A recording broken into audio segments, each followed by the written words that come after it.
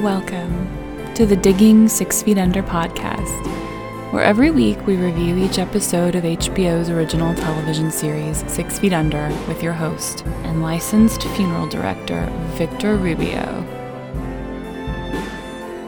Hello and welcome to the Digging 6 Feet Under podcast. I'm your host and licensed funeral director, Victor Rubio, and today we are here to discuss episode 11 of season 1 titled The Trip. I'm here with today's guest, Colin Llewellyn. Colin, how you doing? Good. How are you doing? Not bad. Colin, if you want to just tell the people a little bit about yourself, what's your, I guess let's start here before we get into that. Your experience with 6 Feet Under. What's like your encapsulated, a premise of 6 Feet Under? Yeah, 6 Feet Under, I found it a couple months after I graduated college. One of my really good friends had just died of leukemia, and so it kind of hit me in that real profound way. I was living at home. I graduated college in Florida, and I was moving to Chicago, and I had about 3 months where I was living at home, and I just, in 3 weeks, just devoured all the box sets. I just kept buying them after I finished each season. So it became very important to me because of Michael's death, and as soon as I could, my girlfriend moved in Chicago. I was like, you got to watch this show. So we watched it again, and then I watched it again. And I've seen this show about 4 times in 4 years. So I didn't watch it as it came out. Right. I was a little too young and didn't have HBO growing up. But it just became one of those shows that really, I've always been a movie guy. I write for a website. I'm a critic, but 6 Feet Under became a show that showed me like how artful television could be. And it's funny because there's so many great shows out there. We're in such a golden era of shows, and obviously this is 15 years ago, but the one sticking point that this show will always have is, let's take Breaking Bad. Not everyone cooks meth, but everyone at some point in their lives has to deal with death. And kind of like you said, your personal connection is you had a personal friend who died, and everyone, unfortunately, at some point or another has a death, and that's how just kind of this show connects with everyone on whatever level. Colin, you had mentioned you're a writer and a critic, and you had told me you are releasing a podcast. What is the podcast about? Yeah, it's called Another Film Podcast because I like to be self-aware about how many podcasts there are about two dudes talking about movies out there. But right. The conceit of the show is taking 2 great movies, one more recent, maybe after the turn of the century, and the other a classic, and discussing what the DNA of those 2 movies are.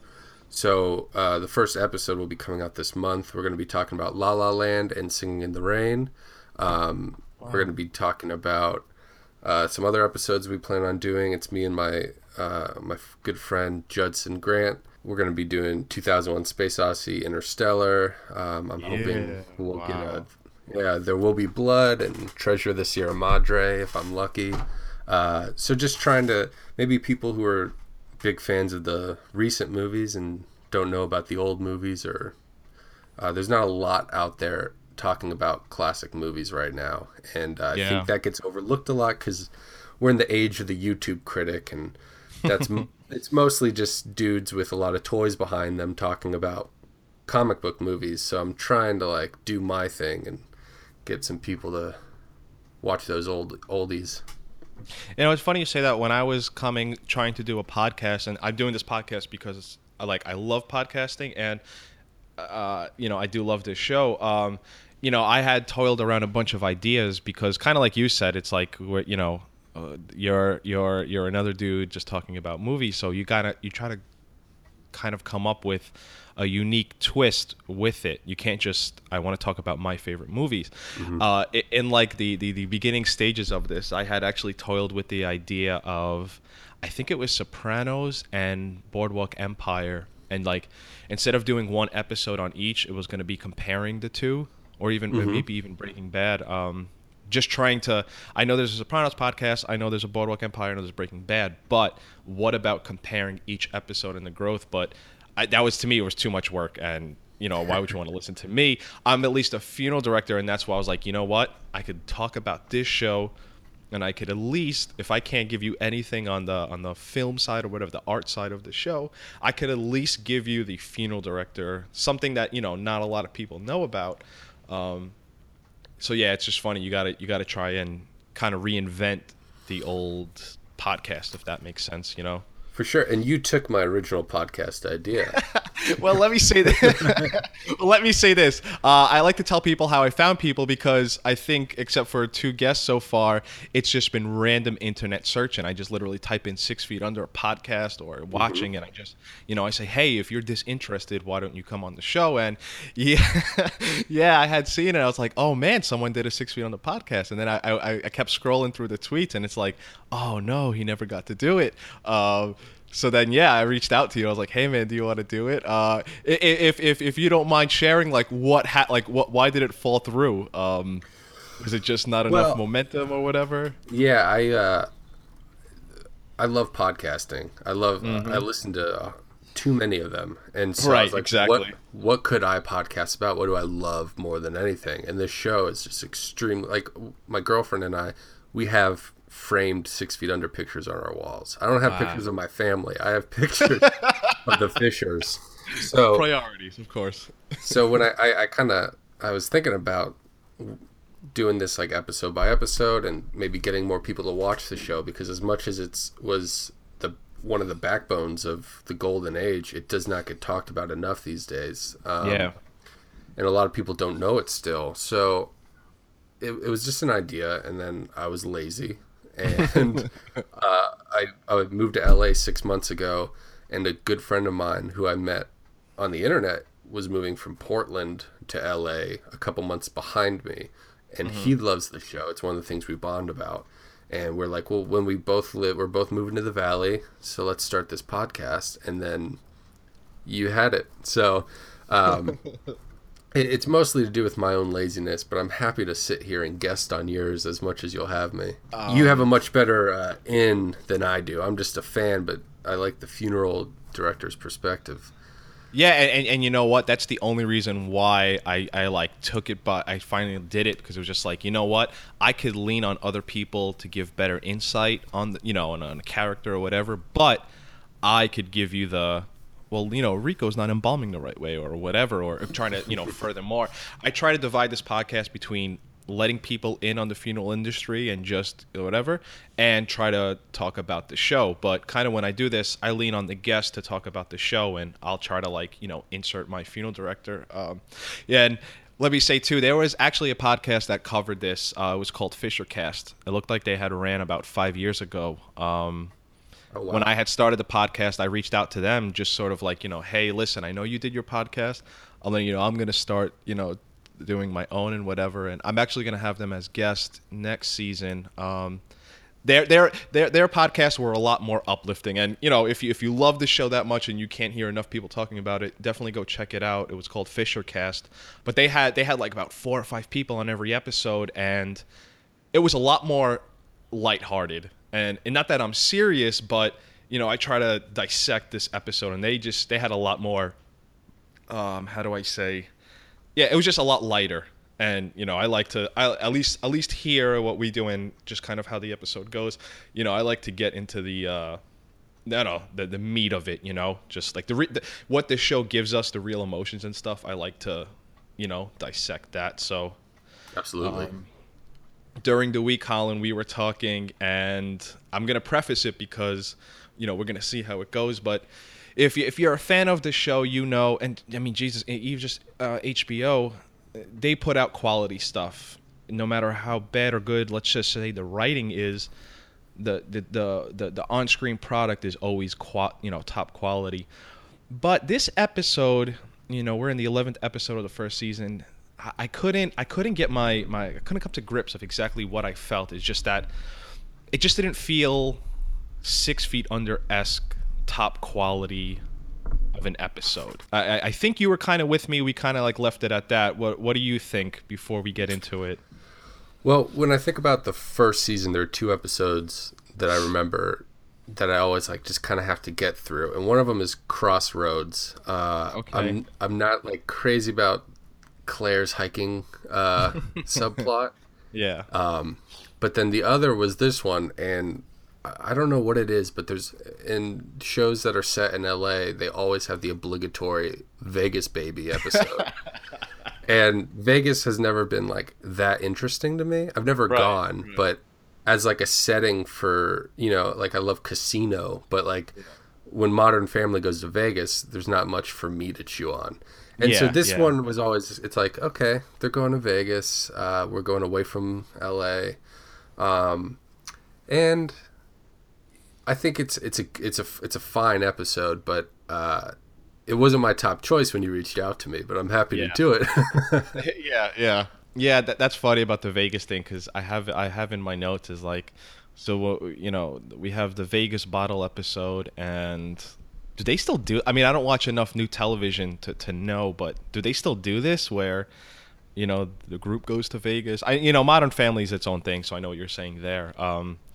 But let's just say drama series, whatever, they don't still do this was like an early, like I said, a 90s, early 2000s thing, right? Do you watch anything that that still does this today? I'm thinking on it. I remember like Entourage did one, but that was a decade ago by now. Yeah. But I don't watch a ton that the TV shows I watch are like Westworld, Game of Thrones, so they're not doing a Vegas episode. Game of Thrones in Vegas, that's funny. But all right, think about it. If anything pops into your head, let me know, because that's something I noticed. It's like, man, I haven't seen a new TV series or even movie besides The Hangover, do this this bottle episode where they switch up the story and go to Vegas. But whatever, if you think of something along the way. So the episode we're going to be talking about is called The Trip, and it aired on August 12th, 2001, and was directed by Michael Engler. And our death capsule starts out with a concerned dad looking at his baby.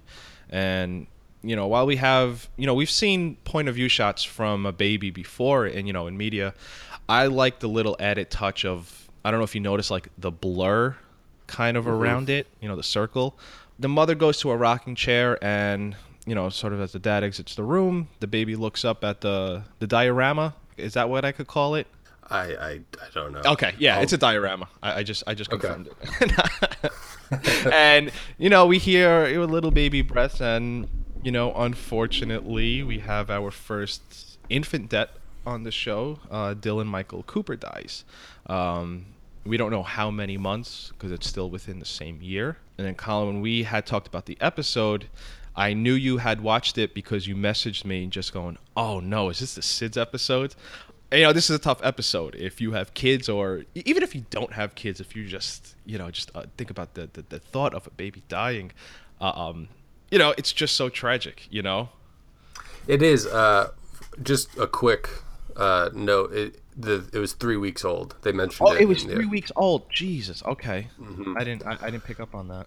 But my sister just had her first baby, and it's my first nephew. He's 4 months old, and we kind of talked about this briefly. She lives in Australia, but she visited last month, and she had to arrange for to rent a crib and a car seat and all these things that I'd never considered. I was like, why can't he just sleep in the bed with you?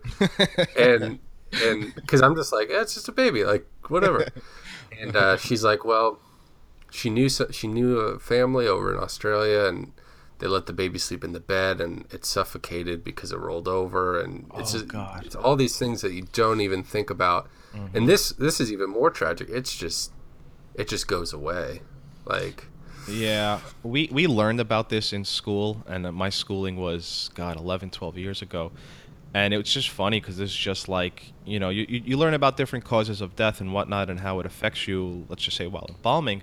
I remember learning about SIDS, and maybe they have advanced the learning on this, but when we learned about it in school, it was just kind of that's just what it is. There's no known for it. Let me say too, because maybe I shouldn't assume everyone knows what SIDS means. It's it's SIDS, and that stands for Sudden Infant Death Syndrome.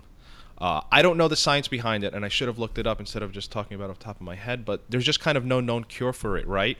Not a cure, cause of it. It's literally exactly that. It's just for whatever reason, an infant fails to keep all its system going. I don't know how much you know about it. Yeah, I that's about as much as I do know about it. And yeah, and to be honest, I think that's as far. Maybe there's a lot of research and whatnot behind it, but to my understanding, as far as I know it, is that's just kind of what it is, and it's just a constant learning about it and why it happens. Mm-hmm. Our episode starts out with David having spent the night with a man, presumably from the episode prior when David was calling the sex line. And what's fun, David's being rather blunt. He's just telling the guy, "Get out of my house now." There's sort of like a self-loathe for what he did. Calling. Mm-hmm. I could only imagine if you had called someone from, let's just say, the sex line, and that person sleeping on your couch the next day. David's professional, and it's just weird. You wake up and that person's still on the couch. It's different from a one-night stand, right? I mean, this isn't... Well, I if a carryover from the previous episode, then I assume there's maybe some currency exchanged. I'm not sure. I'm assuming so, just because I think as we last left off, he called up, he goes on his 2001 internet and dials this up, and I believe that's... So yeah, I'm assuming it's from that. I love the guy calls him Jim very bluntly, and with that tone. He says, "Well, people aren't always what they seem to be." And just great, and it's just so funny. A show about death. When this guy comes outside, and Ruth is there, she just looks at the guy and she just gets this S&M vision of David and this guy. Oh. David's chained up and this guy's wearing, I don't know what the term is, the stuff with the diamonds and whatever, and he's just whipping David. Mm-hmm. And all this guy does is just, it's as plain as it can be. He's wearing a t-shirt and jeans. For all the depiction they do of gay people on the show and in media, he looks as normal. He looks like his name is John Smith. And, Ruth putting together what maybe have happened. And she doesn't even know what to do because her visceral reaction, and she's outside sort of planting, she just sort of sprays him with the hose. It's just, that's exactly what Ruth would do. That's exactly her character. Just not knowing what to do. I'm just going to spray you with the hose. It's just such a visceral reaction. Exactly. She didn't even think to do that. It just happened. Right.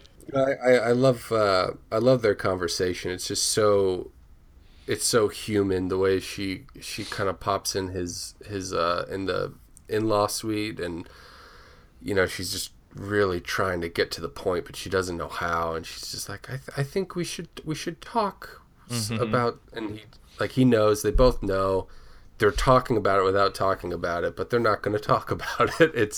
It's a beautifully, and that's what's great about the show in general, is it just captures those human conversations and experiences in such a normal way, such a real way.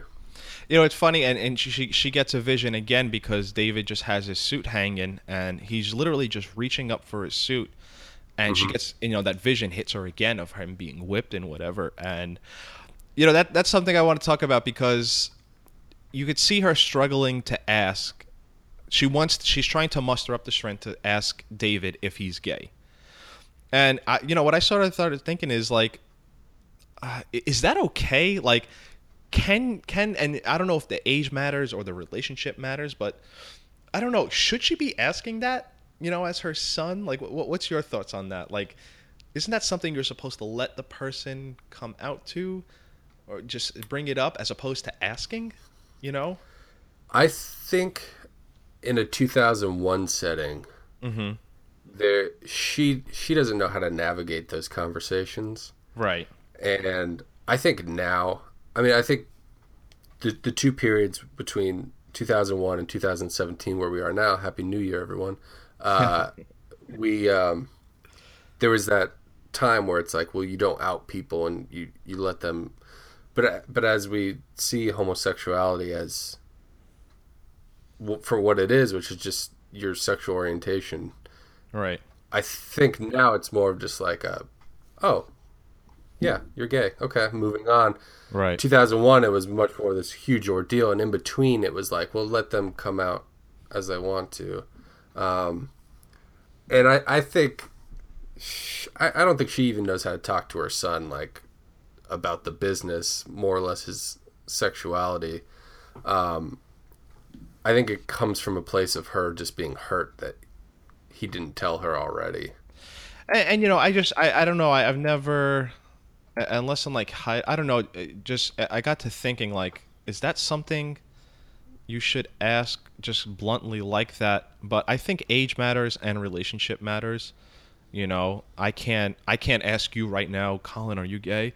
But maybe if you're my brother and we're having somewhat of a serious talk, you know, I could sort of ask you. But you know, they were just kind of, I don't know. It was obviously at the forefront of her mind, and that's why she was struggling to get there. Whereas he knows it's coming, but you know, David's sort of like, I don't have time for this. I'm out of here. I'm not ready to have the discussion of I am gay telling my mother. You know. Yeah, and for David, I think his whole season 1 is him telling himself, you know, like obviously he knows, but his journey is him being comfortable in his own skin with that, and Yeah.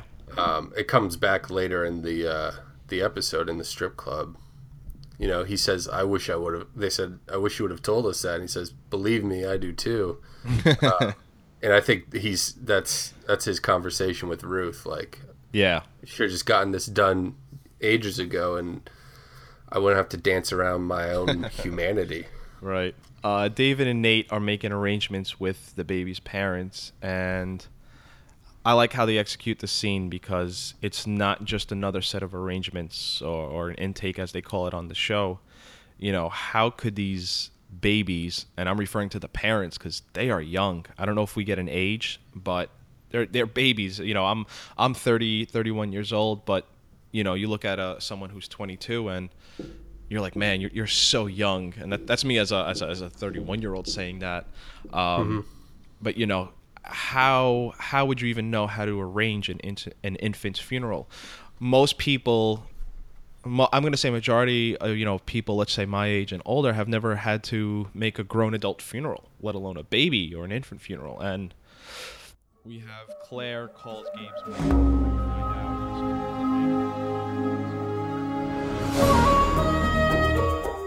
Well, ladies and gentlemen that are listening to this podcast, me and Colin had a slight flub up, if you will.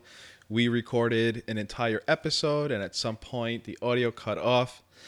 We had to recreate, or we are going to recreate what had happened. If you do a podcast, you know what a fear this is, to record an entire episode and find out in the end a certain person didn't end up recording, and after feeling down and trying to get back into it, me and Colin are re-recording the rest of the episode from the point we cut off. And I had told Colin, instead of starting from the beginning, I thought I would love the idea of just being an organized train wreck. That's right. So we're going to try and pick up where we left off, where the audio got cut off. If this podcast is not as organized for you, that's my apologies. It's not on Colin. Point all hate mail towards me. And with that being said, let's roll back into the episode.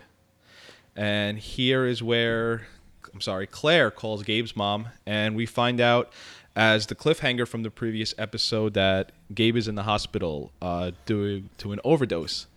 You know, Gabe looks fairly healthy to have just been overdosing, and he overdoses due to heroin and speed. And something I wanted to ask you is, Colin, do you know what speed... How am I supposed to do this? I'm leaving this in. Well, we were talking about trying to figure out what speed is code word for. It's I'm glad you asked. It's a form of methamphetamine. I never knew that, and I wonder how many people did know that. I always thought speed was code word for heroin, but yes, after asking the question, having not researched it, and now that we both have researched it, we find out speed is code word for methamphetamine, if you didn't know. So yes, he took some speed and heroin and basically tried to commit suicide. Claire, just being the solid person she is, shows up to be a good friend and help him. She says she had drove all the way from Barstow. You being in LA, how far is that from where, I'm assuming they're in Hollywood or a part of Hollywood? Is that where the show takes place, or Los Angeles? Yeah, it's in either the Valley or the West Adams region of LA. I haven't figured that out yet, but Barstow, it would be a good 2 hours for Claire if she beat traffic. So she went a long way to bring those McMuffins. Yeah, and she brings him the Egg McMuffins, and we see Gabe is, sort of complaining about it, where he should be rather thankful. And, that's something that exactly Claire's character would do. But, Claire gives him the stink eye of sorts, and Gabe is like, yeah, you're right. Thank you. Thank you for these cold Egg McMuffins. Brenda shows up at the last minute to accompany Nate and David to the funeral director convention in Vegas. Going back on that theme of this episode just being a little under 6 feet under quality, that moment where, they're walking into the convention and Nate asks Brenda, for a book of matches, and he does this whole little, I don't know, such a staged, like, to me it was like a staged, cheesy Take That Gilardi, where he hands him the matches and $5 for a can of gas and says, next time you want to burn something. There's also a part where Gilardi is just sort of like, well, I guess I won't see you at the Luxor later for the Kroner party. Was this cheesy to you, or is that just me being nitpicky? It's a little bit of both. It's like half cheese, half nitpick. I think that Nate's interaction with Gilardi is kind of an interesting contrast to, not to get ahead of ourselves, but his confrontation with Billy later in the episode. Because one feels supernatural, and the other one feels a little bit cheeseball, like you said. And I wonder how much of that was on purpose, because I think the interaction with Gerald, God damn it, with Geraldo Rivera, yeah. Yeah. What was probably something that he spent like 3 nights in a row thinking about, like he practiced in the mirror. Yeah, and he went to the ATM to get that $5 because Nate doesn't have cash on him, and then he shows up. But where the Billy thing, he was not expecting that. So I think Alan Ball is a good enough writer to make sure that played kind of cheeseball. Like, I don't think we're supposed to walk away thinking Nate's a badass for doing that. Yeah. But I think we're supposed to get the impression, like, he when he found out about this trip, he started planning his grand move. So I think that might have been the intention of the scene, or at least that's how I interpret it. And what's funny, too, as now it's been both Nate and David who's had sort of their planned verbal revenge. If you remember earlier in the season when they're sitting at a restaurant and they're talking about the offer to buy the Fishers out, David has a whole, just a verbal lashing on Gilardi, if you remember, and he just kind of, don't you dare ever threaten me or my family, compared to what Nate is, this whole stick of matches and $5. David was a hell of a lot more threatening and efficient than this little cheese thing that Nate does with the matches and whatnot, Yeah, it's true. And you think David might be a little more on the side of a weird gesture like that, kind of this weird passive-aggressive thing. And maybe I like that because it kind of goes along with the crossing of those two characters in this episode. I don't know if it was in the first 25 minutes or not, but we were talking about how Nate had this big plan to party in Vegas, and he shows up to the funeral homes conference, and it's kind of a bummer, and he stays in with Brenda, and then David ends up going out, and he's the one who wanted the quiet night.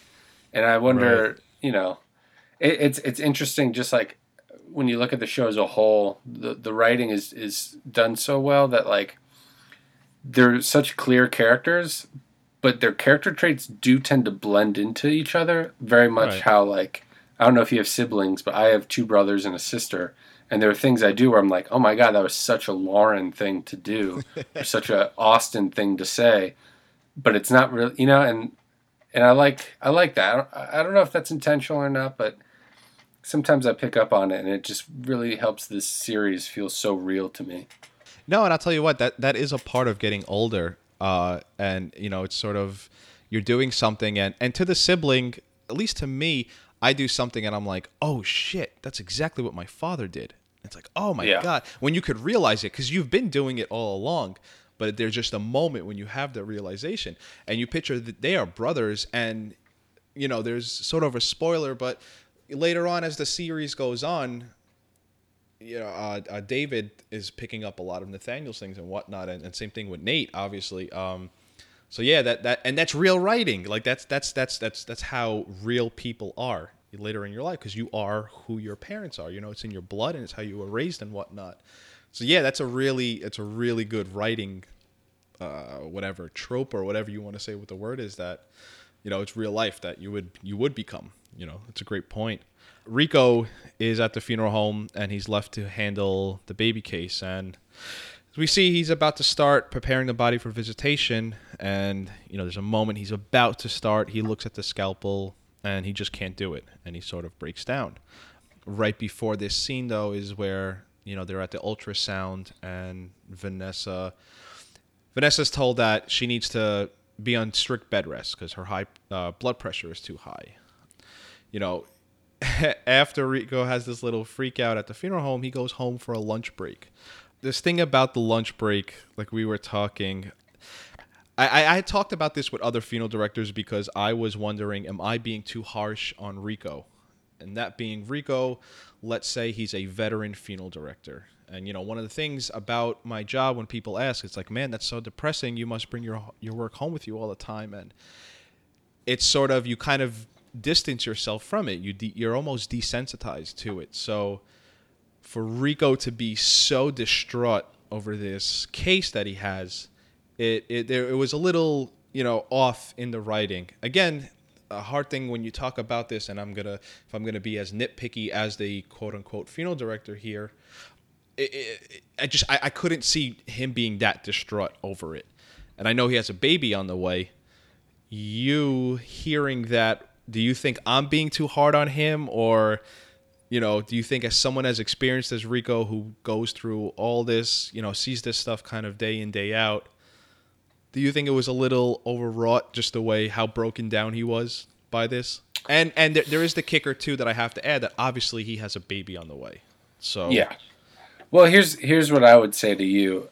I think, like, as a narrative function, pairing these two stories is it's almost a bit on the nose, but it works very well. But I would say, in my recollection, this is the only time Rico's work gets him distraught.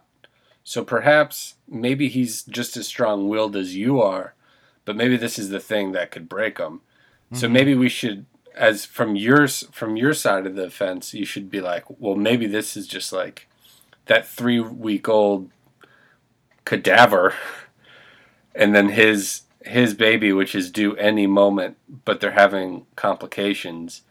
That 3-week little window of time, it has really gotten under his skin. And so I think, obviously there would be no narrative tension if he looked at the baby and was like, and then he went home and they're like, hey, she's having problems, and he was like, you'll be fine, and then he went out for beers. Yeah. But from the perspective that you're looking at it, maybe think of it more as like, this must have been really bad for it to get to him because he's that experienced and he's that good, That's a great point. And I guess as I'm saying this, I'm going to divide whoever my audience is right now listening, because you bring up a great point that it's like, yeah, well, maybe this is the one that broke him. And every funeral director, at least my business, has that one case that kind of sticks with them. Not emotionally, but just like, oh, I'll always remember this case or this family.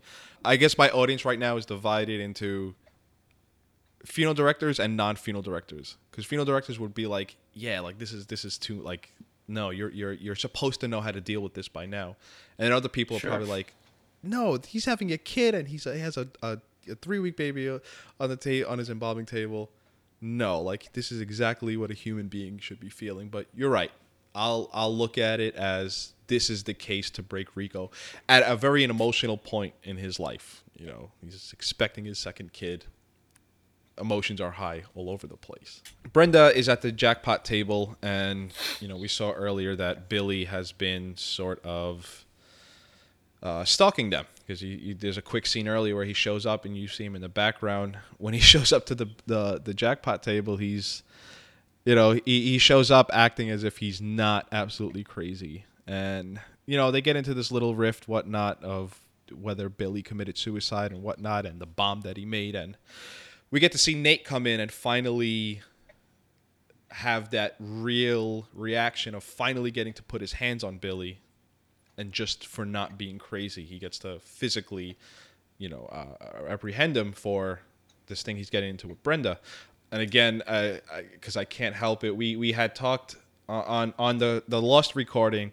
I had asked you, your take on the Brenda Billy Chenoweth saga, and it's because as much as I've watched this show and you experience it at all different ages, I've never been able to get a full grasp on it. And you had a pretty interesting take on how to kind of digest and decipher up to this point in season 1, episode 11, the Chenoweth saga and what's going on. If you wouldn't mind, kind of run through that again for me too, because it was interesting to hear from me as someone who's watched the show. Well, I think something I was getting at earlier was their relationship being explored on 6 Feet Under in 2001 is kind of ahead of its time when we talk about like mental illness and codependency issues and how that was depicted in media. I think when you look at their situation being raised by the two psychiatrists and the distance that's between their parents, that they were kind of all that they had.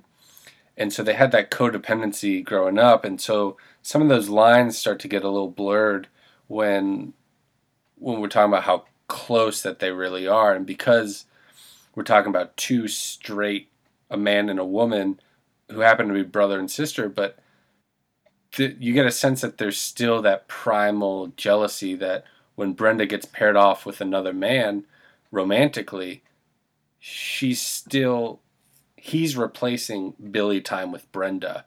And so that jealousy that stews there when they become so close and so codependent. Yeah. It becomes very real. And at the same time, we're also talking about someone who has a mental illness. And the dialogue in 2001 was much different than it is now. Before it was either you're crazy or like take your meds and shut up. Mm-hmm. And now we're finally, as a society, being able to just talk openly about it and try and understand these things, because I think Billy would be much healthier and happier if he was. I mean, he might be around today. I'm not going to spoil the show for you, but if he was Billy as we know him in this episode in 2016, I think he might be a little bit healthier. And shout out, speaking of death and mental illness, to Carrie Fisher, who was kind of like on the forefront of talking about mental illness and addiction, and making it, something that we could all discuss, especially about ourselves, not others. She's a hero of mine, and I figured it's a good time to bring her up. Yeah, no, and you're right about that. And as we're recording this, that's something I should have incorporated, because you're right. She was, I guess kind of like the hump you have to jump over with this kind of stuff is kind of admitting it. And I don't know. It always bothered me, someone who's just like, kind of just take your pills or whatever. And there's a whole, God bless, again, we're talking about a TV show, but God bless families that have to deal with that. Because I don't know how you would, It's complicated. Yeah, like I don't even know. And there's a problem where it's not a simple thing like just don't do this or just do that. There's so much blurred lines there with it. But yeah, and a big part of it too is we know what happens later on. So this Chenoweth saga, but yeah, it's a great point. It's the most clear, the decisive thing I've heard on there. Yeah, and Brenda is essentially his caretaker at this point. Yeah. She's taking care of him, and she's checking in on him and making sure he's okay and that he doesn't hurt himself, because he doesn't have the mental landscape to know when he's hurting himself and when, when he's being self-destructive or when he's going too far. He doesn't think that showing up to Vegas is a bad thing, Even like part of him knows, but when he's making those decisions, he's not using the same moral calculator that you and I would. And it's just really hard to try and reason with someone who doesn't have reason, For sure. How do you that's how me and you are talking right now, that's how people interact. But if on one end of that you just don't have it there, you lose a lot of that common ground. But yeah, David has given his speech at the funeral directors convention, and it's titled "The Future of Independent Funeral Homes: A Cautious Overview." While David's giving his speech, he has this, typical TV trope where he just throws his papers in the air and goes freestyle. At the end of his speech, he gets, he talks about how, being, as a local-owned funeral home, he has to battle essentially Kroner, this corporate giant coming up against them.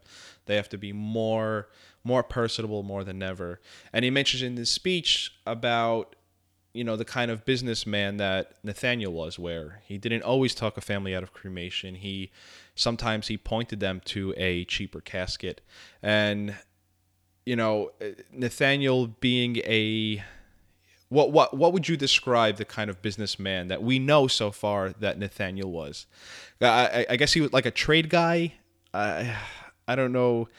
He did a lot of stuff. I mean, I guess that you can't do today and we saw like in that episode in The Room, he did a funeral for weed, a funeral for car repairs. Right. I don't know what kind of business if you had to categorize that kind of businessman, is there a term for that? Well, I like to say he operates in the gray. Yeah. He's not Leave It to Beaver, but he's not Joe Pesci from Goodfellas either. He's operating like, I think he does things because he sees humanity. Like, I think he traded car service not because he needed his car done, but because that's all they could afford. Right. And it works out for him, but it's not necessarily like, it doesn't really benefit him. I think he's a healthy dose of Nate and David when it comes to the business side of what we know about him. I think Nate really cares about the humanity and the experience of the customer, and David's the one who wants to buy the that's a spoiler. But David's the one who it's not like he's devoid of humanity. He's very human and he cares for people a lot. But when it comes to running the business, he sees it as a business. He's there with the suit on every day, and he tells Nate not to encourage cremations, So I think this is David embracing that, because I think his experience with Kroner hasn't been a good one, and he realizes the threat that they that they are, and also what is the pushback against that threat. It's not a dollar bill and some matches. It's operating a good business, and that's how you stay alive. And, something you said there, and so that I just wanted to give a quick little note on that. You said, David is about the business, and David is here. He's the one who cares about the bottom line, and as a business, someone has to end up caring about that bottom line. And just what he had mentioned, pointing a family, he didn't mind pointing a family towards a cheaper casket. And, that's sort of, it's supposed to be a negative towards Kroner that they would never do that. And, something that's tough with you know what, let me say this. What's tougher than the emotions or the grief of having a dead a family there for their deceased one? What's tougher is sort of when you're making, for lack of a better term, or not to be so blunt about it, but you're making business decisions when you're arranging a funeral. And, it's tough sometimes, decisions have to be made, whether it be a casket or whatever in terms of services. And there is a dollar amount to that. But you're doing that at a time where this person's mother or father or whoever just died. So, it's funny to be a quote unquote good funeral director. You have to sort of be in between what you have to be in between what Kroner is and what the Fishers are, kind of business-like, but you have to also be very compassionate. I mean, it's no secret what I'm saying, and it's pretty obvious. At least good moral people, that if you could tell a family can't afford this casket, you don't let them have this casket. While it is a business, you can't also just run your customer dry, put them into debt because of it. So, and part of David's speech, he's giving a speech, and like I said, the title was the local funeral home. And Kroner, Gilardi, they're all in the front row. There is no point for Kroner and Gilardi to be there. First of all, let me scale that back for a second. This is a funeral directors convention, and maybe the landscape changed a bit in 15 years, but Kroner and the company they represent, they have their own convention because they're they're all over, the United States and North America, let me say. So there's no reason why they would be there. There's no reason why a corporate funeral home would be listening to a presentation on the local funeral home. So when they kind of all get up at the end and all walk out, it's a little bit of not a plot hole. The plot hole's not the correct word. A goof of sorts. And again, it's to facilitate story and whatnot, but in the quote-unquote real world, they would never be there. You know what I mean? I think we all know that Gilardi was there to have his bachelor party, and they were gonna murder a sex worker and bury her in the desert, and because he looks exactly like that type. Yep. And so he just showed up there to be a bully. Yeah. I mean, he smells like he's privileged, like he just has that. He was born on third. For sure. Exactly.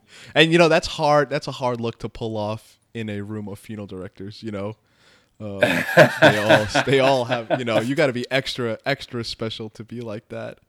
What's funny here is at the end of David's speech, he's getting the standing ovation and whatnot, and kind of the only person that could probably say this to him and it be met with such love is he's getting a standing ovation, and you just see the smile and the joy on David, and Nate is just as happy for him, and he just walks up to him and he's like, way to go, you big freak. And he's just like, and David's like, yeah, I am a freak, look at me. Yeah, it's a sweet moment. The two of them, as much as I could gush about this show, there are many moments that they share that really just like get me a little misty-eyed sometimes after watching it, 4 or 5 times. Yeah, and I'm doing a callback here to a prior episode, but at the end of, I believe it was episode 7, Brotherhood, after going through a funeral, Nate just takes David and just hugs him and just says, "I love you." And that's such a genuine moment, and that's kind of how those things happen. I guess kind of to further on your point, I value their relationship in this show the most because, there's those brother moments they have. And like this is so... I mean, listen to what we're saying. He called him a big freak, and it was the most endearing term and most endearing moment between them I've ever seen, There was for sure. It's such a pure happiness, and so he called him a freak. I just loved it the way his eyes... Well, and it's something that just kind of hit me is Ruth's vision of David in the beginning is a freak show. I mean, that's what she imagines. Yeah, and that's what she would consider a freak show. And so to contrast those two, one is shock and this kind of like what's the word I'm looking for is, but one is kind of like a shock and she doesn't want to embrace that. She's not ready to. And the other is like a term of endearment. It's this really sweet moment. And I think those are meant to play against each other, where Nate has already accepted David as he is. Not just sexually, but also like all of his personality quirks and the way he operates. And it's a sweet thing. Yeah, it definitely is. And after David gives his speech. The other local funeral director owners want to take David out for the night in the town, and they end up at a strip club. The first thing I wanted to say about the stripper is, she cares a lot about on TV and, my experience with strip clubs. That is the most caring stripper ever on television, because she seems genuinely interested into why David isn't enjoying himself, whatnot. To which we find out David lets her know, I'm gay. This stripper tells his party and who he's with. They're kind of rousing David, like, oh, what happened? Why did it end so soon? And, she just kind of barks at them. He's gay, you idiots. How didn't you know this? How did that sit with you when she kind of barks that? Because I took offense to it kind of the first time. I was like, whoa. You don't just yell that out to, maybe whether or not they knew, whatever. I don't know. I just took offense to it when she barked it out. What did you think? I just thought it played comedically really well. Okay. I didn't think about it from that perspective. I mean, David obviously kind of takes a moment, and there's a real push on it, camera wise. It kind of pushes in on his face, and he swigs his whiskey, and he says, "I believe me, I do too." Because they said, I wish you would have told us that. Yeah. But that whole scene, I think, the way I read it was more comedy, and even their response to that, I think, is about they're more pissed that they spent money on a lap dance he would have enjoyed that they could have spent on themselves than anything else. I don't think there was a problem accepting his gayness, but I don't know. That's just my reading of it. But I do think the stripper working in that field is the way they talk about sex and sexuality is probably much more open than in the dark halls of the Fisher House. So I think to her it was like a dedoy, I guess where I'm coming from is in this particular rewatch, and I'm probably about a year older than my last rewatch, I'm really protective of David. And every episode, I'm just kind of like, come on, David, get it together, like, be more confident and whatnot. So I guess when he had said that, and, all his friends, she tells all his friends he's gay, I was just like, oh, come on. And like you said, he swigs the last part of his drink and essentially calls it a night. But yes, it is meant to be more comedic, I guess, because, just the way they all kind of laugh about it. But that ends up ending, at least David's night. And we would both agree that David ended the night, right? Because it didn't seem like they cared that he was gay. It was just more like, well, why didn't you tell us? We don't care, right? Yeah. Or if anything, I don't know if it ended David's night. I think it was the out he wanted. Oh, really? No pun intended. But I think he was waiting to get away from those guys. He didn't seem like he wanted to go in the first place. And as soon as he left, he called up Brad. So he could have been the moment he was waiting for just to get the hell out of there. Yeah, that's it. You know what's really funny about that? We watched that scene. We both had wildly different outtakes from it. You watched it as comedic, and that was his way out. And I looked at it as like, how dare you out him? And him calling was just kind of a scramble to kind of, I don't know, kind of like he didn't know what else to do and just wanted some affection, whatnot. So he calls Brad. And Brad, as we see, if you've ever been to Vegas, you know exactly what I'm talking about. There's this, I thought it was cards. It looked like David had like a little pamphlet here, but these cards, and he calls a male escort, and the guy shows up looking years aged to what he was before. And something, it's every episode, and it's a common theme, is just how bluntly gay this show is, how much they throw it in your face, because we see later on that David and this escort, Brad, go to a parking lot, have unprotected sex, on the hood of a car. And I've seen that scene a bunch of times with a male and a female. I can't recall where there was the two males doing it. And the terminology they're using while they're doing it, like it's very blunt and in your face. This is gay, and way ahead of its time for 2001, right? I mean, well, yeah, up to that point, I think most gay men in media, and probably especially talking TV shows, they were mostly like accessories to women. It was these real stock characters who popped up every once in a while, and they went shopping with the female lead characters, and they didn't always have this depth that you got with David and with Keith and with all the gay characters on the show. They treated them as characters who like to have sex and who are fucked up and who are also not fucked up, and I think everything Alan Ball does in this show is super intentional, and I think that episode in season 1, toward the end, it's just him, because even the kisses between David and Keith, or David and some of the other characters, they're not quick smooches. They don't shy away. You see, it's aggressive. You see them make out. You see David get burn on his face from kissing too much. These are human beings, and Alan Ball is gay, and I think he wanted to write really great characters who are underrepresented in media at the time. It's not just Philadelphia with Tom Hanks, and it's not just Sex and the City's side characters. And I think doing that would probably turn off people who might have been like Ruth watching, but it also could have helped them come around, because I think Ruth's journey with David in season 1 is also like the conversation that the show was having with America at the time. Where when Ruth saw the vision in the beginning, that's what America thought homosexuality was.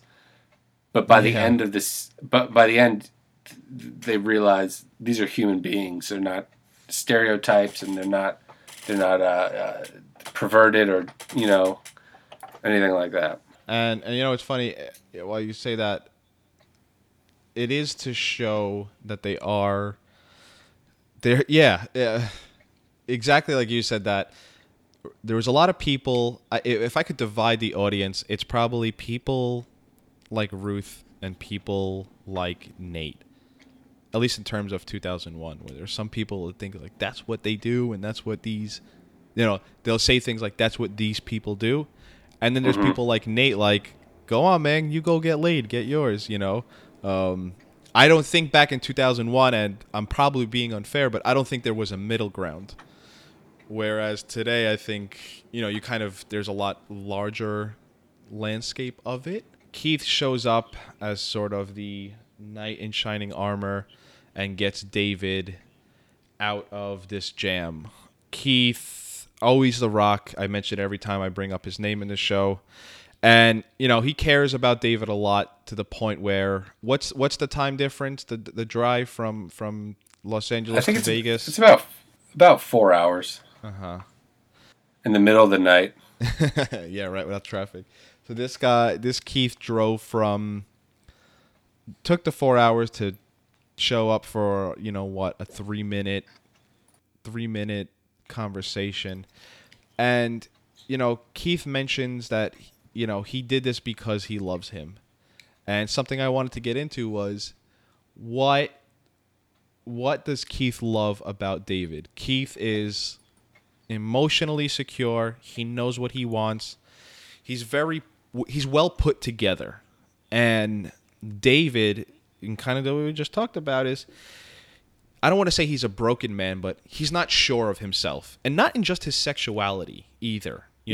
He's just kind of a, who am I, in all aspects of his life. When David says he loves him, my mind went to like, well, what are you getting out of this? And again, it's not that every relationship has to be, I'm getting this out of it or you're getting this out of it. Just Keith seems so strong in what he wants, what he gets. what he provides, whereas it seems, these past few episodes in their relationship, it seems David provides nothing but, I don't know the word, instability. So Sure. what do you think when Keith says I love you? What does he love? He cares about him. You could say I care about you. To me, there's a huge difference between I like you and I care about you and I love you. Well, I wonder. I don't know what the age difference is of the characters. I don't know if it's ever plainly stated, but I wonder if Keith sees an old version of himself in David, because we know Keith has daddy issues as well.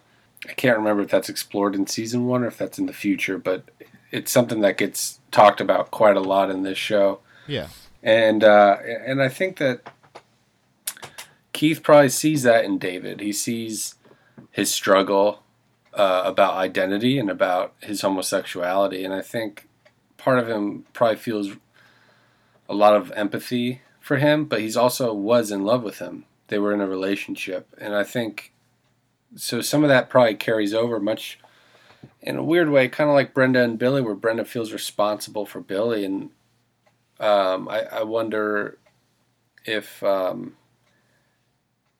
Keith. I mean, Keith is just the best. I mean, he's he really is. He's.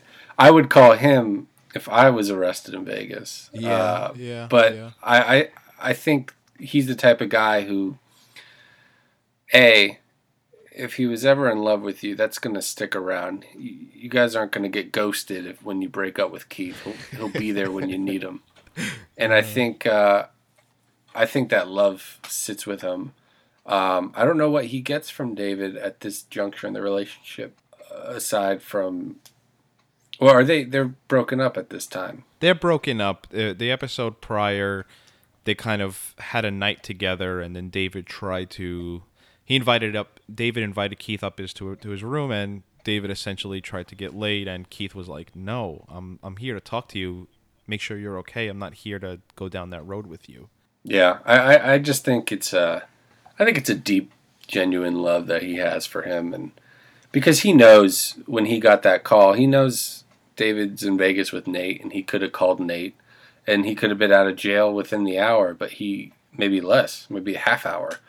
But he called Keith, and Keith knows that. So I think part of that is understanding David's psyche, that he would call Keith and wait an extra 5 hours in jail than call Nate and get out in 10 minutes. I think that's something important to consider as well. Yeah, that's a good point. Back to Claire and Gabe.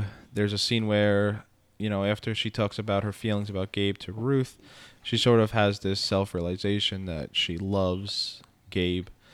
And, to bring back your Carrie Fisher point, and, we've been wallowing in the Carrie Fisher death for, the past week or so, and the moment where Claire tells Gabe, I love you.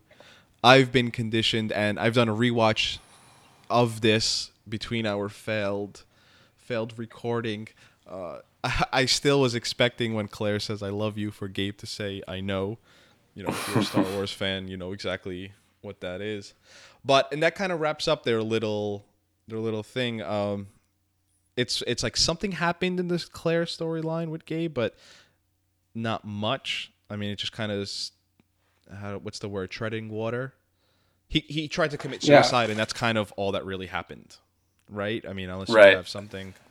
I think if anything, it just shows that Claire is the Keith of that story. That she's been genuinely a pain in the ass and kind of selfish up to this point.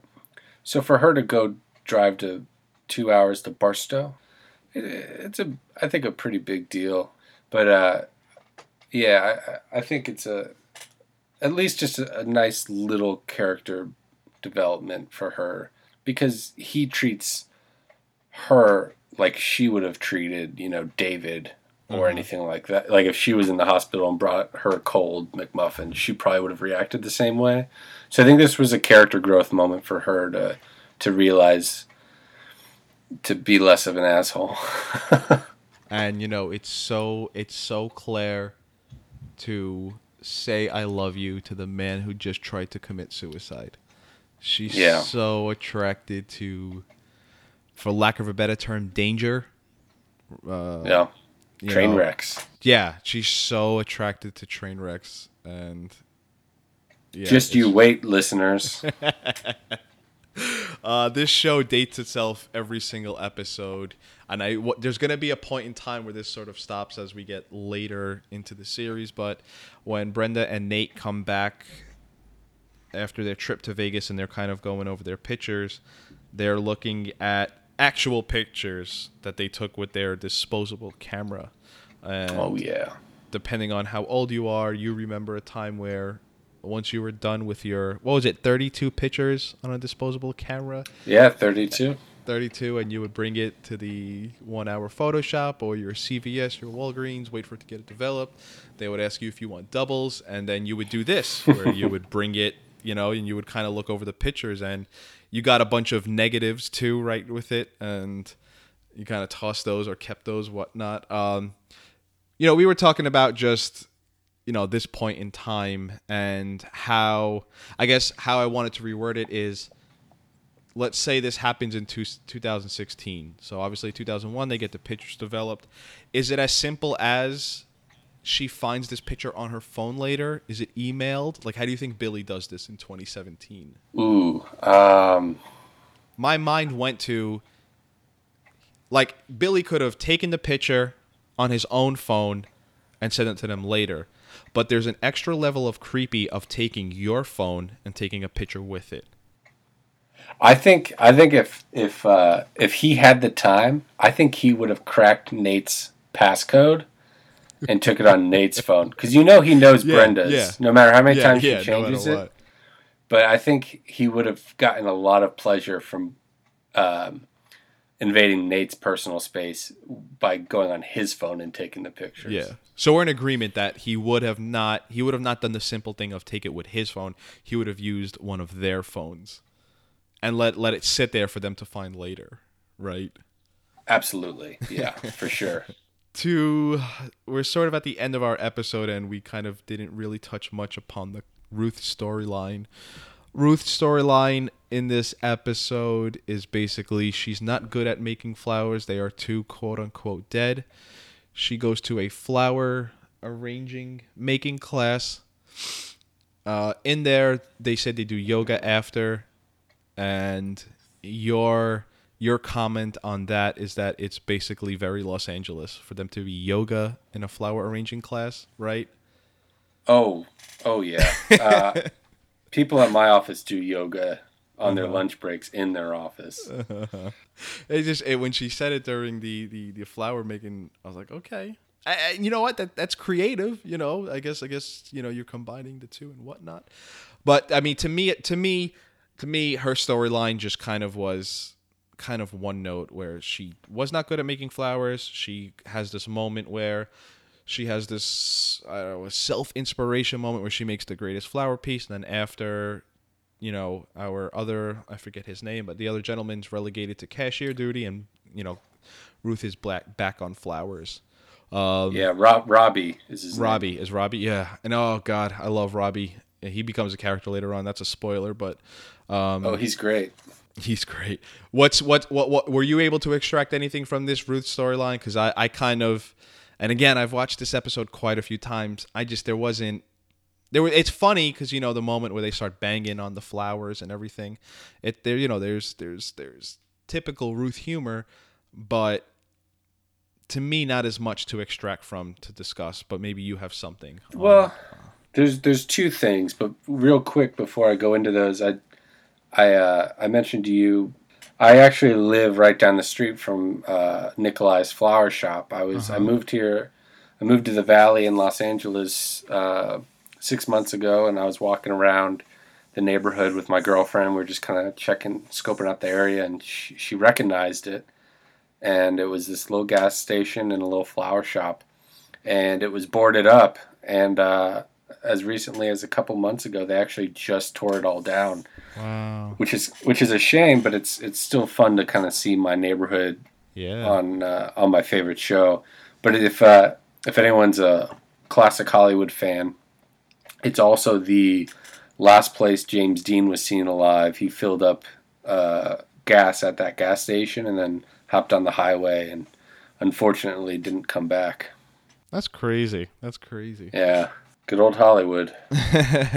I'm someone who loves filming locations, so I love hearing about stuff like that, especially in a show like this that I love. So, Well, I went down to the house too, which was yes. just incredible. Yeah, I'm gonna do a tally. It was I'm gonna do a tally because you're the second one so far. Okay. But I've been to California, but I have not been there, and it would be like a not a goal, not a dream. It would be a life highlight if I got to be in front of the house because that's awesome. That It was like Disneyland. We parked across the street, and I walked on the porch where they would hang out and smoke pot, and then I walked to the driveway where, right by the mother-in-law house. Yeah. And we just stood around for like 10 or 15 minutes and just kind of soaked it in. And I pictured all my favorite moments that happened outside the exteriors, and it's beautiful. But the Ruth storyline, the two quick things is I think it's a little bit like helping Ruth. She tells her to like breathe with her stomach or her heart and not her head. And, that's just like unwinding a bit of Ruth, but it's not a lot. The other thing I liked, which was kind of funny, was after she takes the class and Nikolai assigns her to do the flowers, and Robbie's like, I've been doing flowers for 22 years. And Nikolai says, but do you have certificate from flower class? And I think that might be ahead of its time, because now there's so much pressure on young kids to go and get degrees and to get master's degrees and to get PhDs and spend 10 years in school, to get like an average job now. I know it's really competitive to get any job, and having a master's degree could help you get a job at a movie theater. But it's all so meaningless if you don't actually have experience or you're not good at the task you're hired to do. So I think it's a good Alan Ball, like I said, he knows what he's doing. And in 2001, I don't know if it was as big of a deal as it is now, because I think that student loan bubble that we're living in is going to pop any day now. Yeah. So that kind of made me smile, and it was nice. Yeah, no, and you know what? Props to you for being able to extract that, because I sat and I thought about it, because Ruth is so interesting and she's such a great character on the show, and I was just kind of like, I just can't wait till we get to Robbie. That was my biggest takeaway, was getting to Robbie. But good, I'm glad you were able to extract something.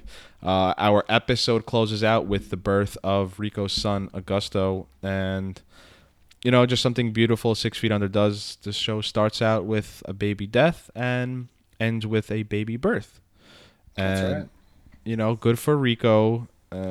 All he was going through for this episode, and let's say the past 2 or 3 days, such fear of the unknown, I guess, even though this is a second kid, but just finally for the baby to get here. There's a quick moment where the baby, I think the umbilical cord is around the neck, so there's a quick moment of fear, but the baby is fine. And Vanessa too, the mother, the one that's actually doing the 9 months of work, good for her. And they welcome their second son into the world, and that's sort of it for them until the next episode. Anything final on that Rico storyline that he goes through? Not Rico, but I did want to bring up something we talked about in the Lost episode real quick. Was I like some of the camera work in this episode. There was a shot of David in the police station where it starts kind of as a close-up, and it's slowly, as Keith walks away, the camera, it's one tracking shot that moves back, and people are crossing in the hall, kind of, it pulls away on the hall, and he kind of gets engulfed in it, and it's just a real beautiful visual moment in 6 Feet Under. And the other one was when when they're leaving Vegas. There's another tracking shot that's like almost kind of like Scorsese or Robert Altman, where it's at David and Nate, and then it moves to Nate and Brenda talking in the front seat, and then it moves back, and it's just it's artfully done. The director's Michael Angler. He's an all TV guy, no movies, but I just like when TV directing gets a touch of art, because for the most part, especially back in 2001, it was pretty standard stuff.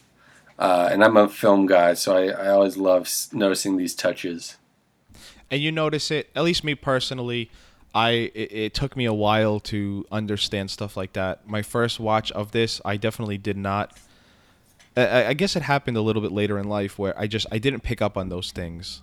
And yes, now watching it, like, yeah, that's a great shot when you see how alone David is and the camera's pulling away and just stuff like that. Yeah, that's good, and I like when I realize it, because I'll be honest, I'm not someone who always notices it. It might take me, a few watchings to pick up on stuff like that, but yes, this show does that stuff good. I know of later episodes that I could bring to my head where I think of that stuff, and it's like, yeah, it's for its time beautifully done. That this wasn't going on a lot in television, so. And when that aspect ratio changes, it's going to be much better. Season 3, baby. Even this podcast will sound better quality-wise just because the black bars get removed. That's right. Colin, that wraps up our episode. If you want to, again, you're doing a podcast. I've been, when you told me about it, I've just been thinking about it because I'm really interested in that Interstellar 2001. Do you have a release date for your first episode? It will be the second week of January, probably sometime. Okay. I guess depending on when this comes out, it'll be next week or this week. But we're recording this weekend, and it's going to be good.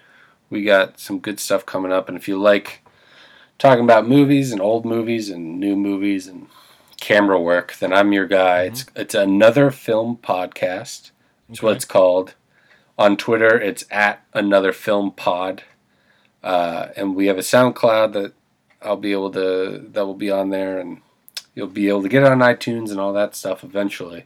Hopefully sooner rather than later. Once the episode is up and when you are listening to this will determine when it's there, but I'm going to include a link on, to this episode to that, because I do like to, sometimes someone really liked what you're saying and they go, I love being able to kind of just pass someone off to like, yeah, go listen to this podcast.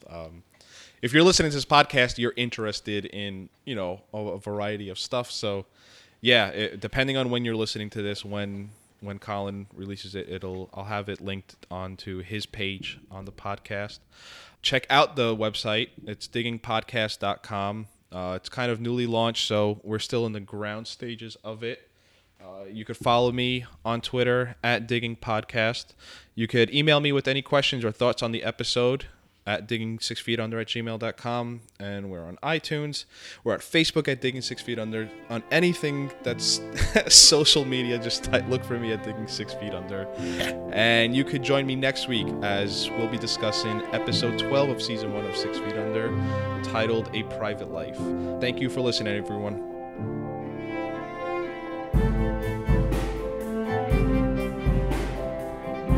Thank you for listening to the Digging 6 Feet Under podcast. Join us on the next episode as we review each episode of HBO's original television series, 6 Feet Under. Please search and subscribe to us on SoundCloud and iTunes under Digging 6 Feet Under.